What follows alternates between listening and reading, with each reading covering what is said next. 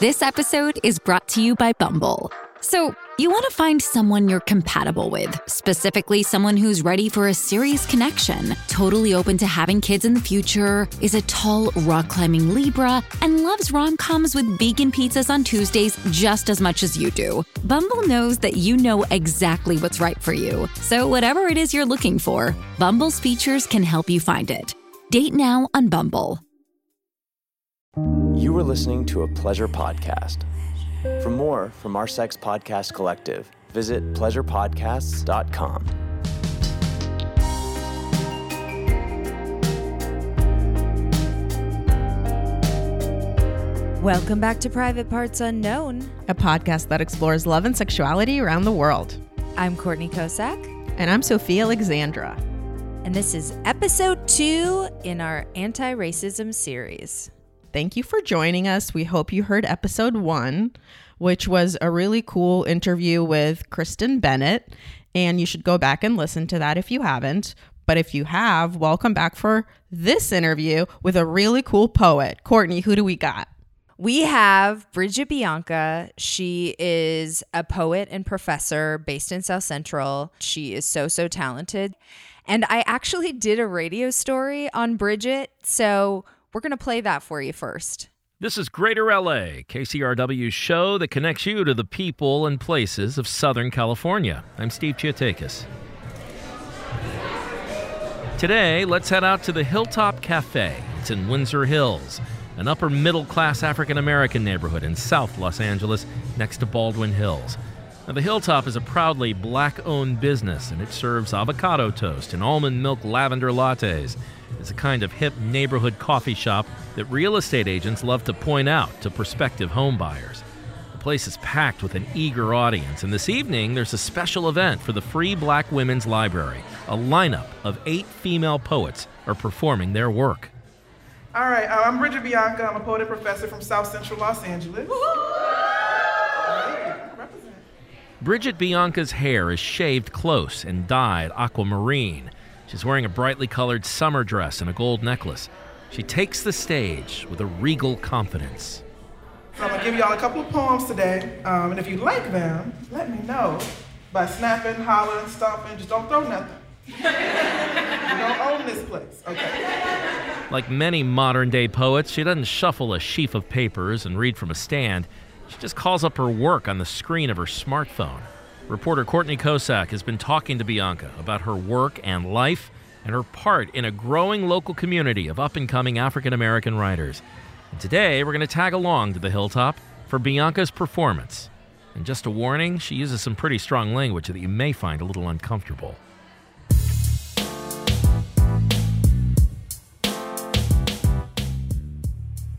This first poem is called A Message for Uppity Negresses. Like me. And you too. I know what you're thinking when you see me. She thinks she all that. She thinks she too good. She forgot her place. She thinks she better than somebody. Well, the elders told me I had to be twice as good, twice as nice, twice as smart, twice as fast, twice as strong, twice as clean, twice as polite, work twice as hard to get half as much as you, and here I am. Lapping you in every race, outperforming, outlifting, outlasting, outplaying you in every match, still fighting for what you leave as table scraps, and you. A pseudo-intellectual, a so-called conservative, liberal, progressive, feminist, suffragette, realist, socialist, and ally are jealous of my oppression. You.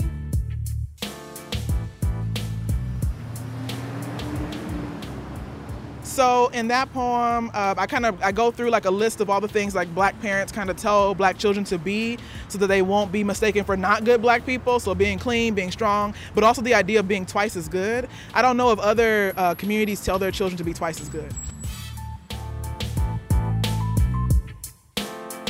Your sheerest victimhood to prove you too have been discriminated against. Someone once called you racist and you were aghast. You too have experienced sorrow and suffering, and only your brown nanny or only your black mammy was there to kiss your boo-boo. You too have experienced words just as bad as nigger with a hard ER, such as mayonnaise, snowflake, Paleface and Becky, you two, having grappled with the burdens of history, the weight of ancestral guilt is too much to bear. You are tired of apologizing for your privilege. So that part of the poem, it does hit really hard because I think all of us kind of have that experience. It's like, you tell your friend you're having a bad day, like, whoa, my day was horrible. It's like, okay, well, just listen to my bad day, please. Just if you don't mind. We'll talk about your day next. And the elders taught me to be humble and keep my head down, and you never notice me, so I don't dance in the end zone. I don't beat my chest after I score. I just adorn myself in the kind of things you would call tacky, ratchet, ghetto, until you manifest my destiny, repackage it to be cool, urban, tribal, ethnic. And then you tell me you didn't even notice I was black. You say. But then we work twice as hard and we are twice as good, but then we're told, no, be humble. And what does be humble look like? Not humility, actually, but just be quiet. And like, don't embarrass anybody, just keep it down. So I want you to know, I am all that. I am too good. I know my place is first, and if you have to ask, then I have to confirm the rumors are true. I am better than you. And then the very end is always a big whoop for the audience because they realize, like, yeah, you can be confident and it is okay. Like, you're not saying, hey, I'm better than you, but maybe that is what I'm saying. Maybe that is what you're hearing. Maybe you're right if you feel that way. And so that poem kind of cycles through all these moments of what does it mean to be humble? What does it mean to be proud of who you are? And to kind of still be twice as good, which means being twice as confident sometimes too. You have to.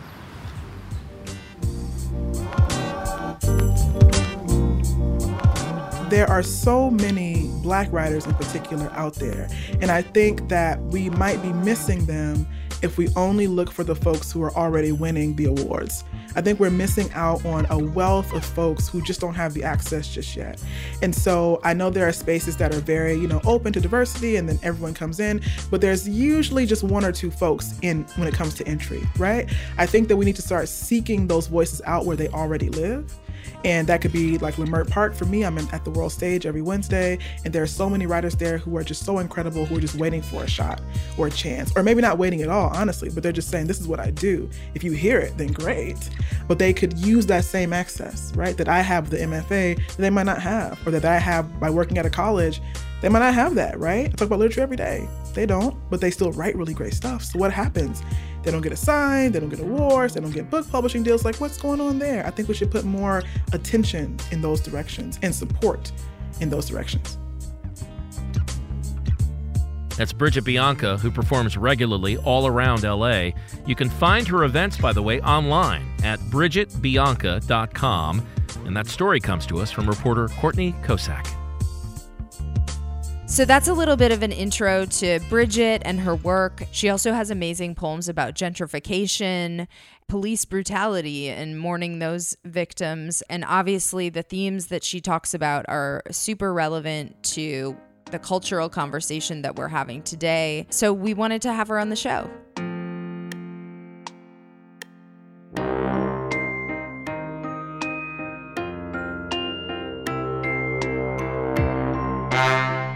Bridget, I am so excited that you agreed to talk to us today. Thank you. Thank you for having me. When you reached out, I was like, yeah, I can do that. And I was like, wait, a relationship podcast, anti-Blackness, what are we talking about on this podcast? Very pro-Blackness, anti-racism. Courtney, I'm so glad you didn't accidentally switch those two, because sometimes Courtney switches words. I'm like, oh no. Yeah, so we met because you performed at Daniel Barron's party that he threw for Yay LA Mag, and Sophia also performed at that party. So we both got to see you that night. I actually had to follow you. And she's just like literally making people cry and just like rethink their privilege. And then I'm like, hey guys, so I'm here to just, talk about some pussy jokes. Cool. All right. I think I was supposed to follow you. Oh my God. That would have been better because that would have been Like, we're laughing and then now we're crying. What kind of torture is this? You were the headliner, and there's no reason I should have been out there just peddling my dumbness right after.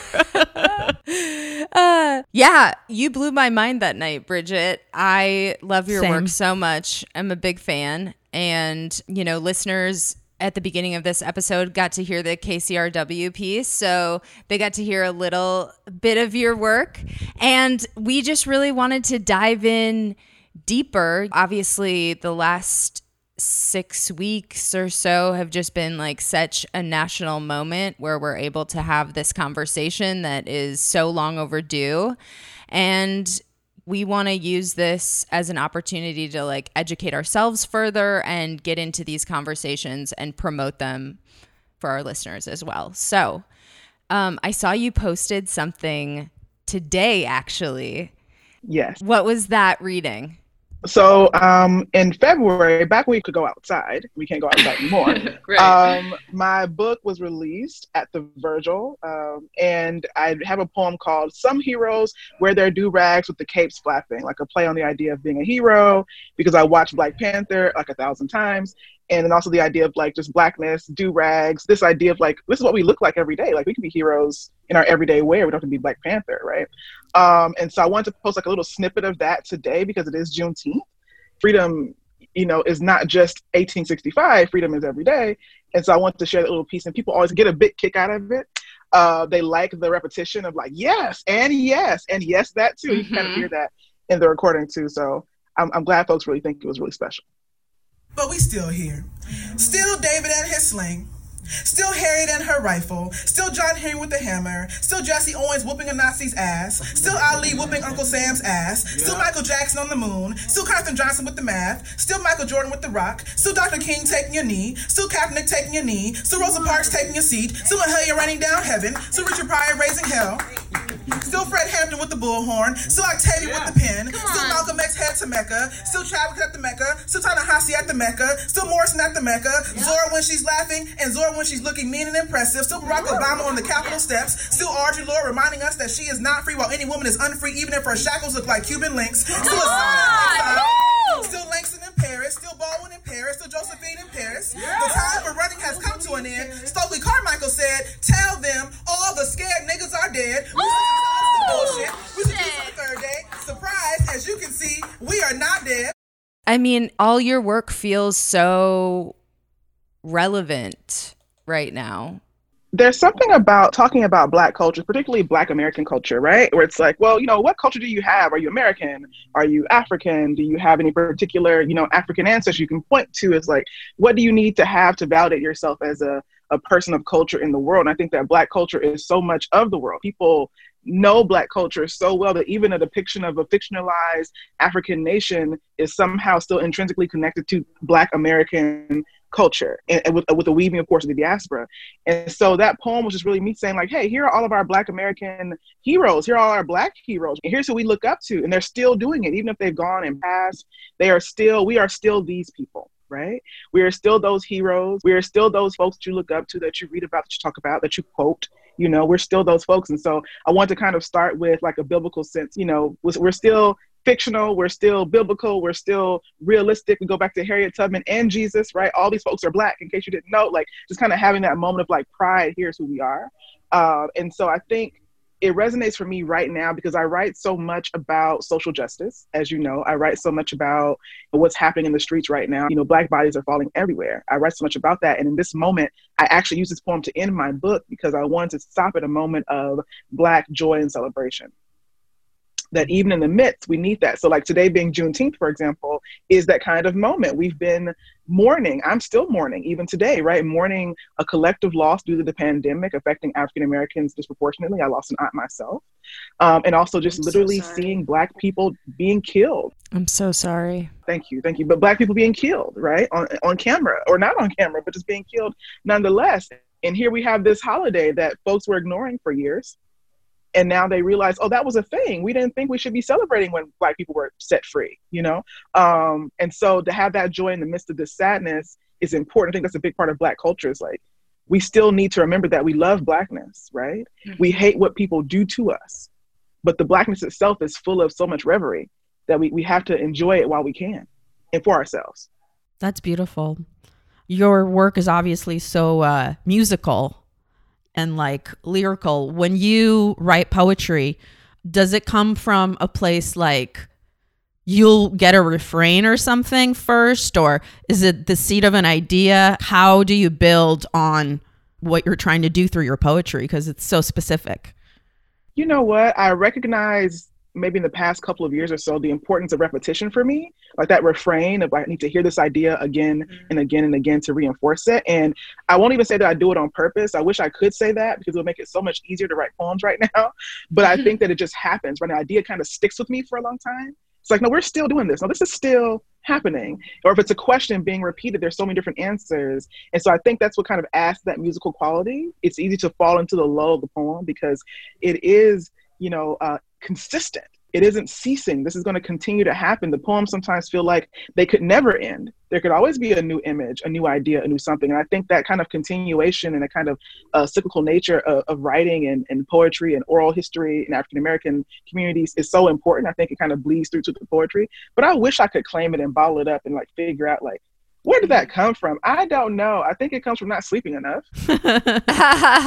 It reminds me of also like Chris Rock, because of the way he repeats and brings things around and underscores. Totally. And and I'm sure he's not sitting there being like, okay, I'm going to repeat this 3 times. You know what I mean? It's just falling into a rhythm because the repetition is important and it makes the idea do something in your head.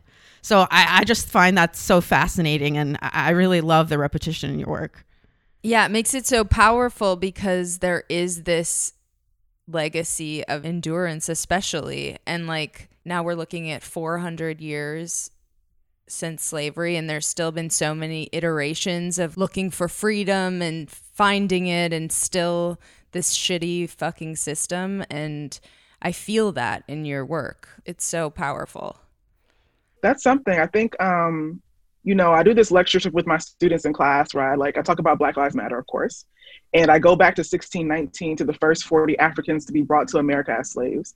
And we just talk about how Black lives were mattered before that moment, but on this particular soil, they started mattering at that moment, right? And so every single year that a Black person existed in this nation, on this land before it became a nation, Black lives matter. And we've been fighting to make them matter to the larger public since that moment. Because at that moment, when those Africans were captured and brought here on that Dutch slave ship, someone decided that these lives did not matter.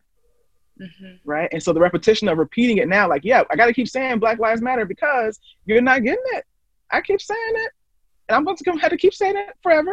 And I'll keep shouting freedom forever until it's a foregone conclusion.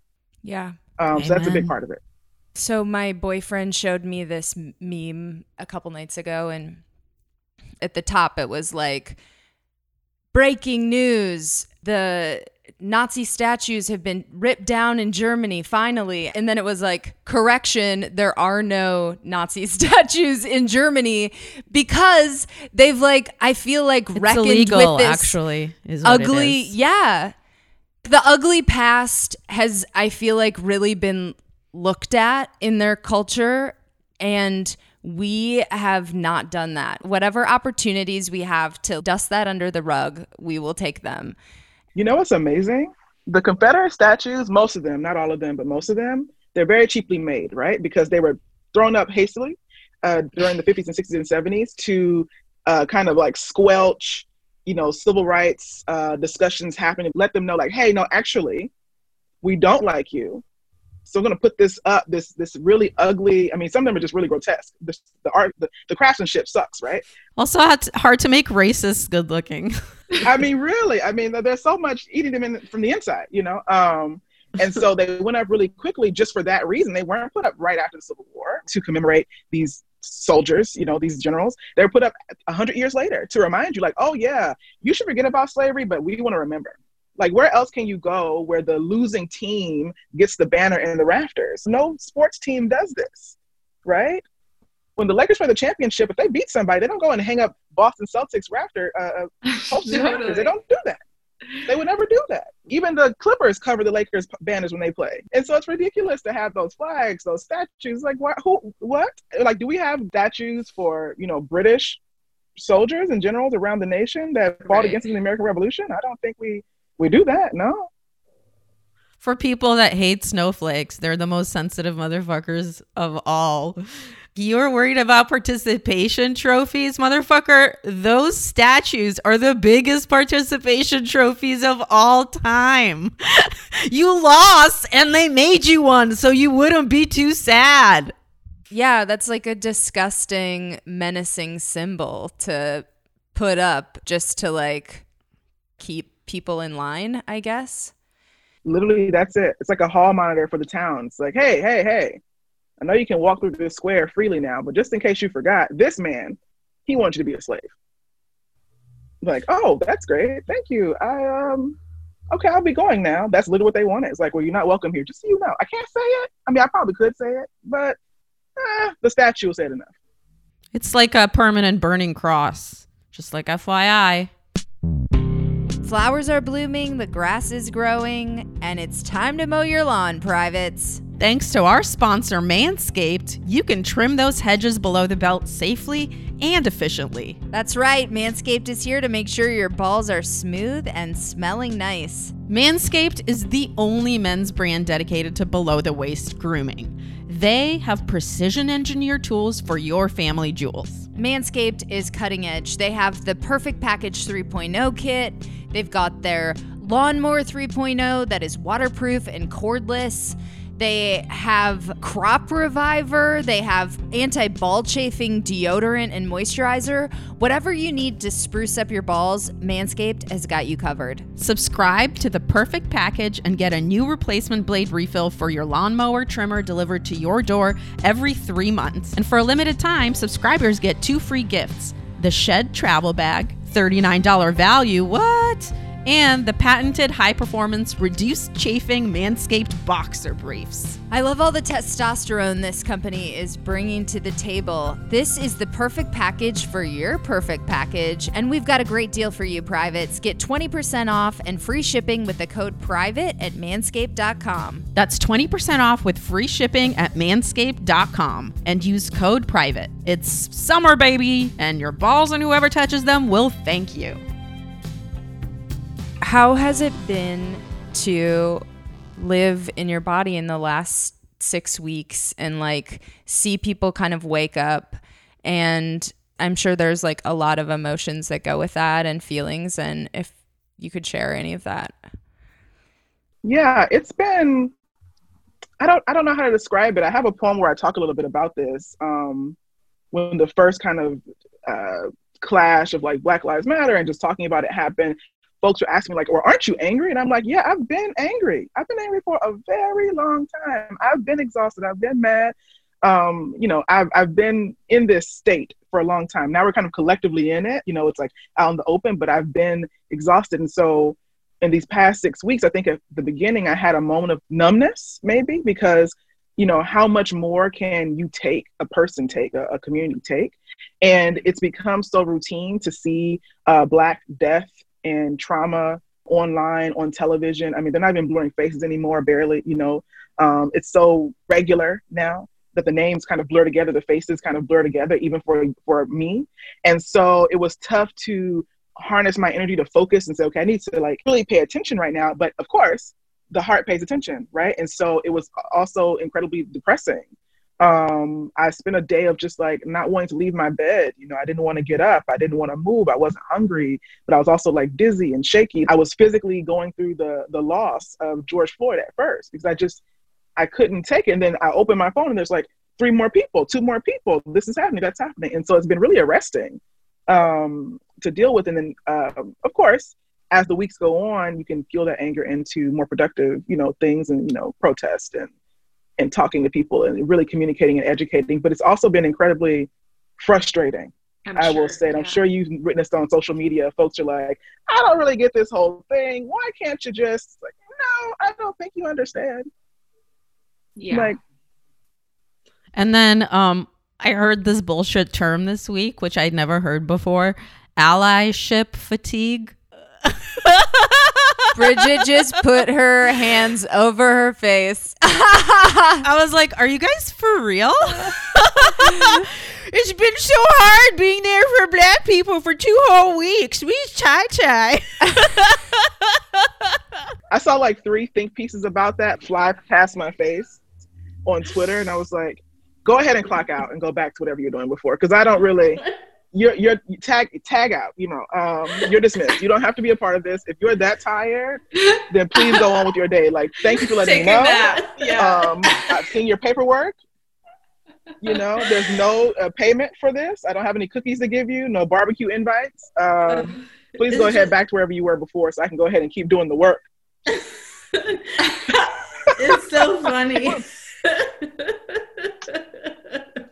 It's like, okay, you can be tired. Like, that's natural. We're all tired. We're all like, this is some shit. Yes, it is some shit. It is. But also, so what? Like, I'm brown every day. I don't know what to tell you. I get fatigue as well. I cannot take this off and put it away.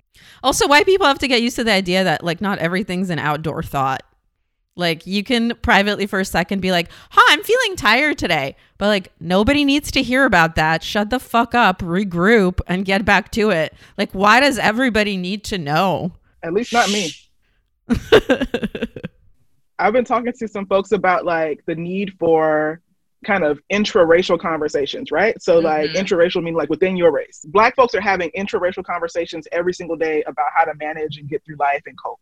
I think that white folks need to do the same thing. You need to have intraracial conversations where you are not having it out loud with me or seeking my validation or my opinion or my witnessing of it to, like, validate your allyship. Like, just go ahead and talk to each other about how you feel, because feelings are real, right? So unpack that with each other, figure that out alone, and then come back and be an ally like you said you're going to be with me, right? Just give me the front-facing part of it. Don't give me the back end of it. But because whiteness is so...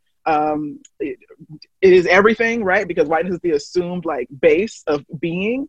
It's okay to have these conversations out loud, because who's going to say you shouldn't? Because I've always had my conversations out loud. What are you talking about? I'm white. What are you saying? I'm living the regular experience. You're having another experience. So you have your individual conversation, but I am, like, it's kind of, the privilege shows up in that. Yeah. And privilege is something that people have to unpack on their own and figure out, but it does pop up. Well, we really appreciate you having an educating conversation with us. And I've had some conversations about race that have surprised me about some people that I know. So I feel like, yes, that is so important, because there still is so much that we all need to unpack. I love that, please, because all of my Google Hangouts are Black people meeting together, trying to talk about how to get through this in our own kind of little bubble to manage, the outward facing world. I think everyone should be doing that. Yes. Great advice. Hey, Courtney, you want to know what my favorite thing in the world is? It rhymes with tube. Boob. Damn it. Okay, that's it. Do you want to know what my second favorite thing that rhymes with tube is? I'm going to go with Uberlube. Yes, you got it. I love Uberlube. It's the key to maximizing pleasure. I love it when I'm masturbating alone. I love it when I'm having sex with my man. Look, if you're gonna lubricate, you wanna make sure it's with the highest quality ingredients that are safe for your body.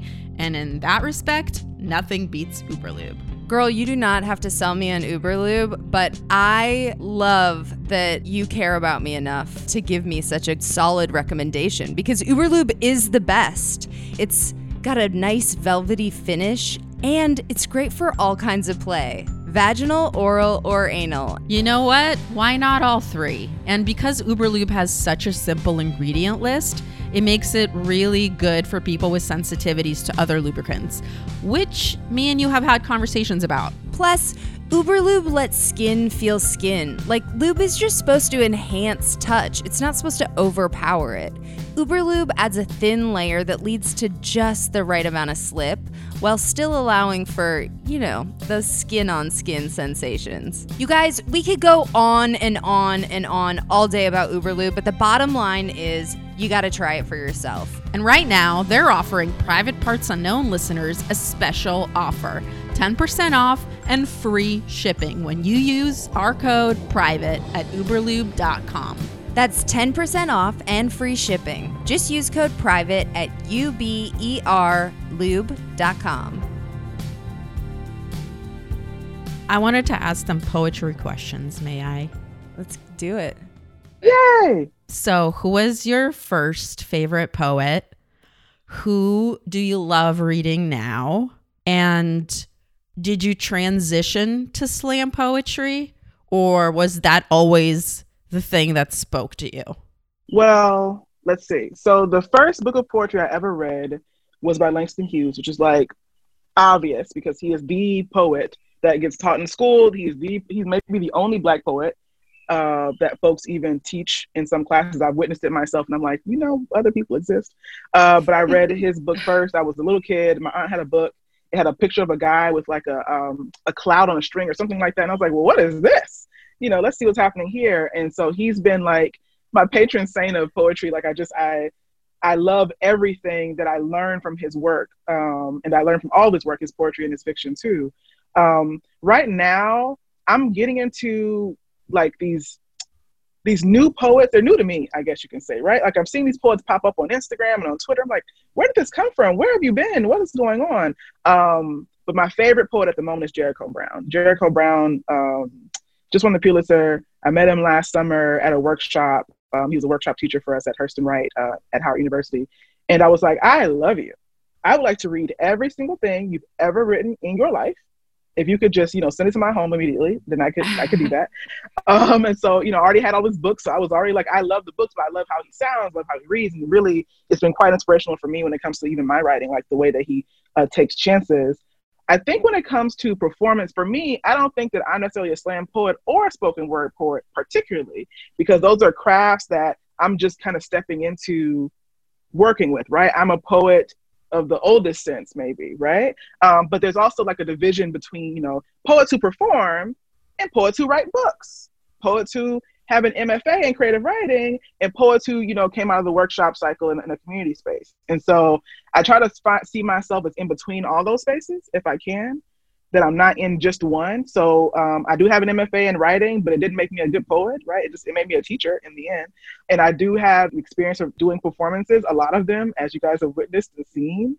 But I also just like to sit down and just write out a good poem, right? So I think I'm kind of in the middle. I haven't decided yet, but I think the oral tradition of reading poetry out loud is so essential to African-American culture and history that I'm so glad that I can be a part of those spaces and that I have the kind of voice that people want to listen to, because honestly, before all of this, I was like, my voice, kind of annoying. I don't know if I want to do this on tape. How dare you, Bridget? Talk to yourself like that. Big fan. So it's working out so far, I'll say that.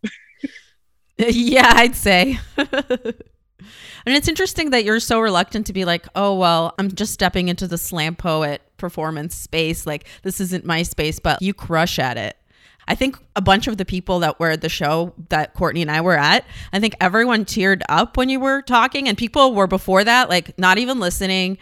They were kind of ready to pass out because it was so hot. And then you went up there and people literally were having like emotional experiences. And that's not just like reading a poem. That's an art. You performed it and it was beautiful. And you should totally own that. That reading was so interesting. I was like, this is a party. People are drinking champagne. They don't want to listen to this poetry right now. And so I knew I had to command and like, hey, listen to me. Please listen to me. And so folks actually turned around to hear what I was saying. I was like, yo, okay, this is going well. And then people were crying. And I was like, you're really listening. Well, let's just go for the gut, jab, jab, punch, punch, uppercut. Let's just get right into it. And I think I left like shortly after. I was like, I'm exhausted. I feel like I've been on the ropes this whole time, but it was a really great event. It was so good. I literally left and in the parking lot was like, I am going to pitch that story. She's so fucking good. Yeah. Okay, so should we get into the 3 questions, Soph? Sure. Yeah, let's do it. Okay. Number 1, what is your favorite work of art by a Black artist? And listen, it's a recommendation. It doesn't have to be like going on your tombstone. This is the one I had the most trouble with. I have all these long notes for everything else. And that one I was like, my favorite? I have to pick a favorite? Or a couple? Doesn't have to be the favorite. So I'll use art in a large sense. So my favorite novel and favorite novelist ever, Toni Morrison. My favorite novel is Jazz. I think it is a beautiful, like a work of art, just the way that it's written, everything that she says, the language, the texture of just the descriptions. I wish I could write novels. I cannot. I've tried it. It's not going to happen. I've accepted that weakness. But that's like my favorite piece of anything. Like if someone asked me, like, what do you recommend? Jazz by Toni Morrison, please, if you can. And right now, my favorite artist is Kadir Nelson. And he actually has the cover of The New Yorker and the cover of, I'm forgetting the other one. The New Yorker for sure. The other one I'm forgetting. But he makes these really incredible illustrations. You all they're going viral right now. So they're fairly popular. Actually, I can just look at it right now. But Kadir Nelson is just an amazing artist. I feel like he really captures what America is talking about in the moment. Mm-hmm. And that's why he gets repeatedly tapped for these covers. I mean, I think it's like maybe his 5th or 6th New Yorker cover. And Rolling Stone and the New Yorker. I just like, I want to follow your career until, you're an old man and I'm an old lady and I just buy all your stuff and put it on my walls, right? Like, I love his work. And my favorite photographer right now is Devin Allen out of Baltimore. He just amazing. He has the cover right now for Time magazine. That's how amazing it is, right? And I bought his book. I'm like, I want to just look at your pictures all day long. So those are my favorites right now. I love that. Those are such great recs. Okay, so question number 2, what impact has race had on your experiences in dating and relationships? This is a tough one. I don't date a whole lot. And I was talking to my best friend about this. We were having a best friend chat. And I was like, dating and relationships, I don't know. And I realized that, like, for Black women, dating looks a lot different from other women and other races, right? The frequency of dating, the pool to date, the space. I mean, all those things look different before the pandemic, right? Before, like, we were all, hey, let's Zoom date for, wine and cheese or whatever the case is. Like, it looks and feels different. We often talk about hearing folks say, like, I had a slow month. I've only gone on a date a week. And I'm like, a date a week? I wish. Like, the same person, 2 different people, 4 people, 5? Like, what's happening? What are you talking about? That hasn't been my experience as a Black woman. And so when I think about for dating as a Black woman, there are a couple of things. Some things don't necessarily affect me as much, like colorism isn't a thing that necessarily affects me. I'm not a dark-skinned Black woman, but it is something that affects Black women when it comes to dating. And for me, it would just be in particular that I'm a fat Black woman. And so fat phobia and racism are very deeply linked in what we view as beautiful, right? Like, the image of beautiful, and I mentioned beauty because it's such a largely aesthetic dating thing now, because of apps and, like, do I swipe left or swipe right? Like, is she cute? Like, what is happening? I think beauty is so big in this, and the image of beauty is not a thin woman, period. It's a thin white woman, right? If it is a thin Black woman, it's a thin Black woman who has some proximity to whiteness. And if it is a Black woman, it may be a very overly curvy Black woman, right? Like a really voluptuous Black woman, but not necessarily my particular curve. And so for me, dating's always been really interesting. I primarily date Black men, because Black men are who approach me, they're who see me and see my particular kind of beauty as beautiful. And not that I don't get hit on by, white men or Latinx men or whatever the case is, but I very infrequently get hit on by those men. And it's never necessarily a genuine something. It's quite fetishy in the end. It's like, you're a Black girl? You're a pretty Black girl? Okay, let's see. Never had a Black girl before. It's like, no, we won't have one. Not me. Pick the next one. I'm so sorry. Actually, don't pick her either. Just leave if you can, right? The last person we talked to said the exact same thing. She's like, I'm tired of being like a notch on your bedpost, and like, so you can check off that box of, I've been with a Black girl. Yes. There was a guy messaging a friend of mine, and he said, well, you wouldn't be my first Black girlfriend. And she was like, no, actually, I won't be your next Black girl either. Like, that's not that just won't happen. And so I think for me, it has affected my dating, but not in a way that's easily quantifiable. No one's like looked at me like, you know what, I would date you, but you're Black. Like, I never had that experience because, again, non-Black men don't really approach me that way. But I have noticed that in the hierarchy of what Black men in particular look for in the world, especially younger years, of course, was a particular media-driven image of Black women that I did not fulfill, did not want to fulfill, whatever the case is. And I didn't realize that while I was being taught these really fat phobic ideas about beauty as a kid, that so were they. And so we all had to learn and like unpack it and figure it out. And so now that I'm a little bit older, in my 30s, thank goodness, common sense came in the 30s, everyone seems to be kind of figuring it out. So I think dating's going to change a bit soon, but it definitely has had a little impact when it comes to race and standards of beauty.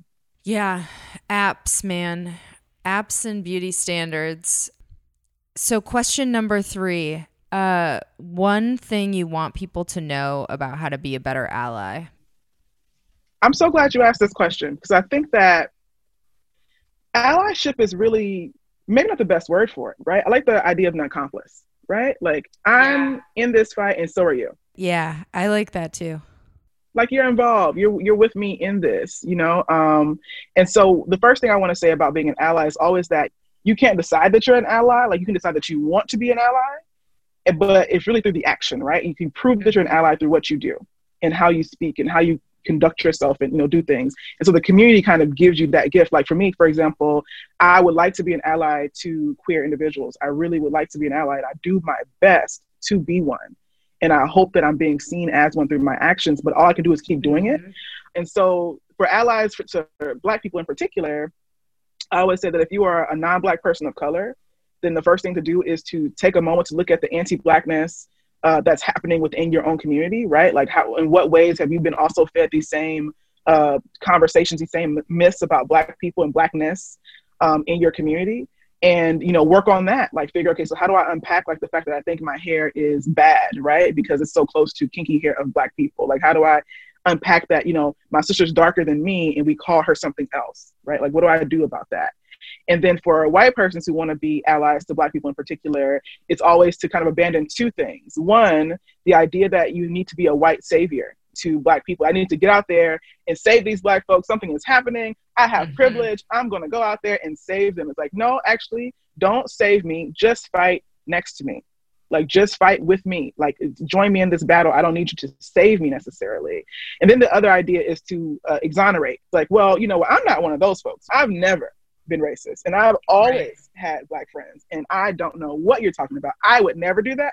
Like, that idea to, like, just so you know I'm a good white person, like, yeah, okay, I get it, because you showed up, so please just do the work now, and, like, don't give me the extra little spiel about it. And that those are two, like, not easy things to do. They take a lot of self-reflection and a lot of, like, daily habits, right? Like, to stop and say, oh, you know what, my bad, I did not mean to overstep like this.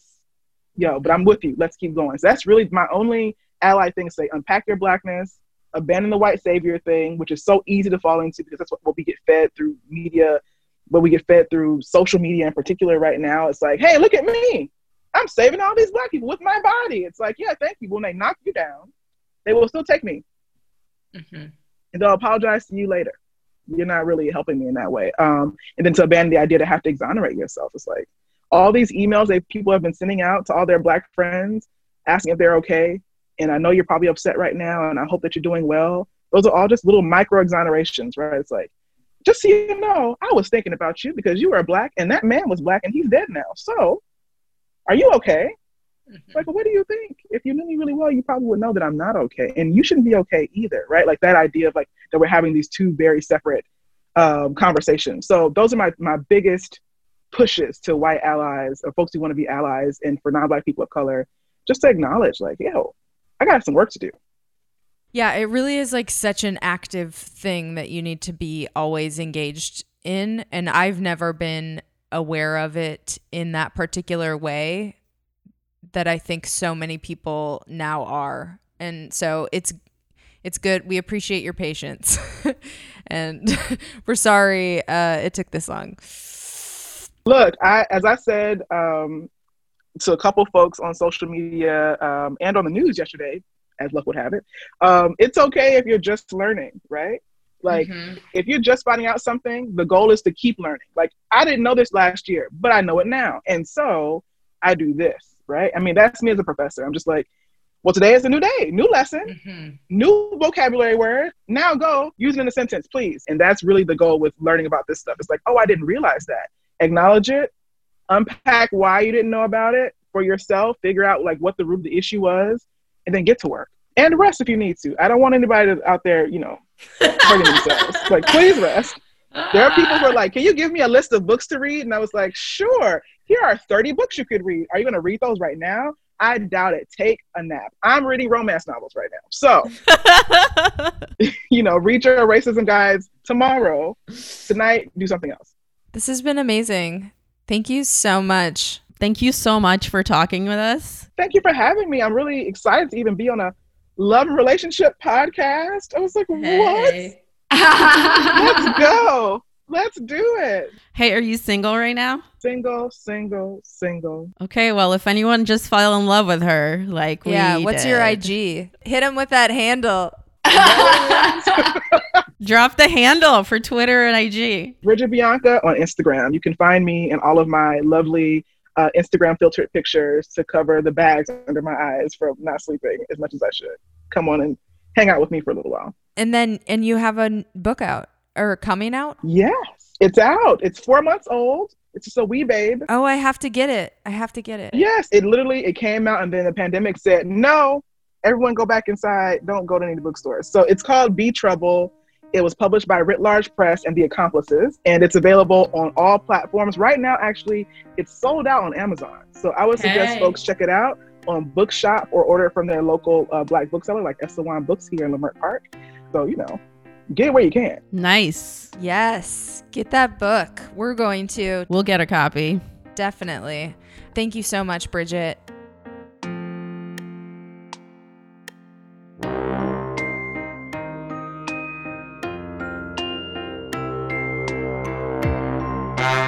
Wow, that was incredible. She is a teacher through and through, in addition to being like an incredible performer and an incredible writer. And we're so lucky we had her. Yeah, I love Bridget so much, and I'm so glad we got to share her work with you guys. And we're going to keep this anti-racism series going, so stay tuned. Next week, we have another amazing interview. Hey, Sophia, what's that bomb-ass music? I'm so glad you asked. This music is by our friend Amy Rosh. You can find her music on Spotify, RAASCH. This episode was mixed by Mike Castaneda from Plastic Audio. We love you, Mike. Out of sync. Not really a surprise. Not good. Not good as usual. And now it's time for Bum, ba, ba, bow. the review of the week. Who do we got this time? Jamie Finch. Travel and sex, 5 stars. Travel and sex, ! Two of my favorite pastimes / topics. All in one podcast? Yes, please. I am especially loving this podcast during these times since I can't exactly get on a plane and fulfill my travel addiction. So instead, I get to live vicariously through these 2 awesome women. Are you talking about us, Jamie? Ooh, you fuck around. You're going to make me a Mrs. Finch, Jamie. We love you, Jamie. Thank you for leaving us a review. And if you guys want to wife us, all you got to do is leave a review. It's really that simple. So head on over to Apple Podcasts, smash down those 5 stars, and tell us what you love about this show. And we'll see you next week. Bye.